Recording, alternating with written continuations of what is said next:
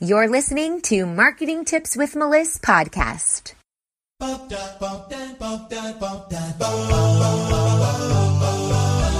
Welcome to Marketing Tips with Melissa podcast. And now your host, Melissa Jakubovic.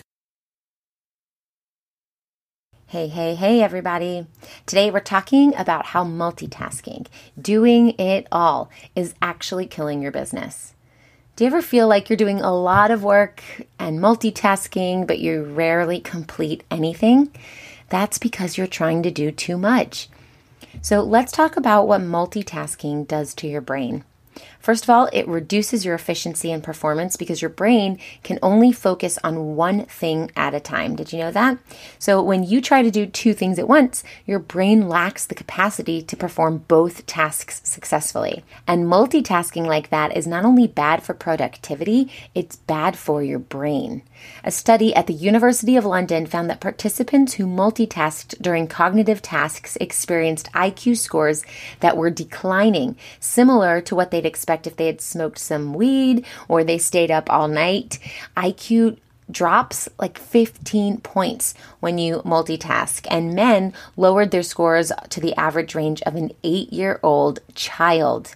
Can you believe that? That came out in Forbes. And a study from the University of Sussex found that people who multitask regularly end up with lower brain density in the part of the brain responsible for empathy and emotional regulation. Whoa. So the secret culprit, let's get into that. Your phone is the biggest culprit behind accidental but still damaging multitasking. And I'm sure we all know about this. When I call you out on it right now, you're going to be like, yep, that's me. I'm sure all of us scroll through Instagram while we watch movies on Netflix or while we're eating snacks. And even that seemingly lazy scenario is actually poor planned multitasking. It still counts as multitasking. Your email and the entire internet are also big culprits. For example, you may hop online to look something up really quickly, and then you find that you've wasted 30 minutes scrolling aimlessly through social media like YouTube. Some cat videos caught your attention. So let's talk about some alternatives that you can do for multitasking. Scientists recommend the 20-minute rule, where you focus on just one thing or just one task for a full 20 minutes straight before switching gears. This is similar to the Pomodoro technique, and Forbes suggests becoming a task opportunist. I like that, right? A task opportunist. That's where you sort your to-do list into 3 types based on how long the task will take: small, medium, or large. And then you tackle tasks based on how much time you have available and how important the task is. So the way this works in real life is you jot down everything on like a piece of paper. I have a spiral notebook I walk around with, and I just make a whole list. And then after your brain dump, you can maybe pick 3 different highlighters if you want to get really into it and you like all your office supplies like I do. And you'll highlight things in the category of like, this will take 5 minutes. Another highlight will be like, this takes about 20 minutes. And another highlight, this takes an hour.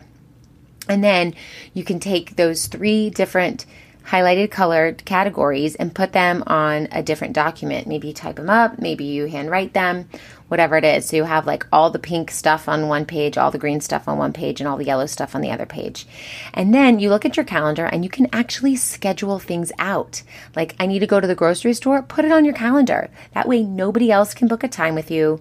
You are focused in doing just that one task. Maybe you need to call like Comcast and complain about your cable if you still have cable and you still have Comcast. That's going to take an hour and a half of your time. We've all called Comcast before, right? So put that in your calendar. For this 2-hour block, I'm calling Comcast. Now, if you have just a quick little moment, like 10 minutes, 20 minutes, maybe that's respond to this email, something like that, so that you really schedule in the time to get everything done. And as far as the 20-minute rule goes, 20 minutes is a good chunk of time. But if you wanted to divide your day up into hours, if you needed more than 20 minutes, you could say for the next 4 hours, I'm going to complete this one major task. And so instead of doing like 1/4 of the task and then 1/4 of another task and 1/4 of another task and 1/4 of a fourth task, you could just sit down still in one place and say, I will not do anything else. I'm going to mute my email. I'm going to silence my phone. I'm going to close my office door, and I am unavailable. And you block that time out on your calendar and you sit and you do one full task from start to finish, and you get it done. And then this weight is lifted off your shoulders. The burden is gone. And if you've ever read the book, Eat That Frog, it talks a lot about how you want to tackle that hardest task first. And the reason why you want to do that is because if you get that biggest, hardest task out of the way first, the one that's really weighing you down in your mind, then it's gone. And then you have this sense of freeing energy and you're able to work on everything else. As opposed to saving that task that you're dreading to take care of till the end. Because while you do all the other tasks that you have to do on your to-do list, that one is still hanging over your head.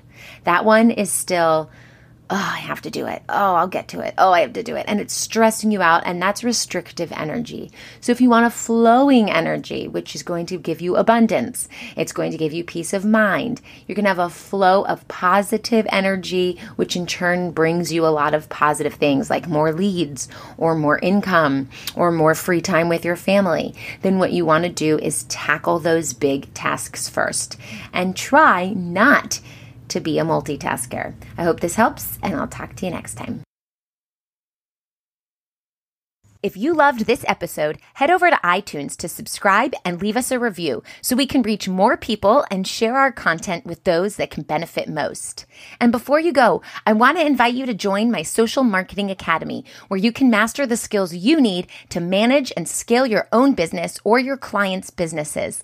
This membership will give you all the tools you need to be successful online and teach you how to engage properly with your ideal audience. New courses are constantly being added to the Academy, and you can work through them at your own pace. Check it out now at socialmarketingacademy.org. Thanks for listening to the Marketing Tips with Meliss podcast at www.marketingtipswithmeliss.com.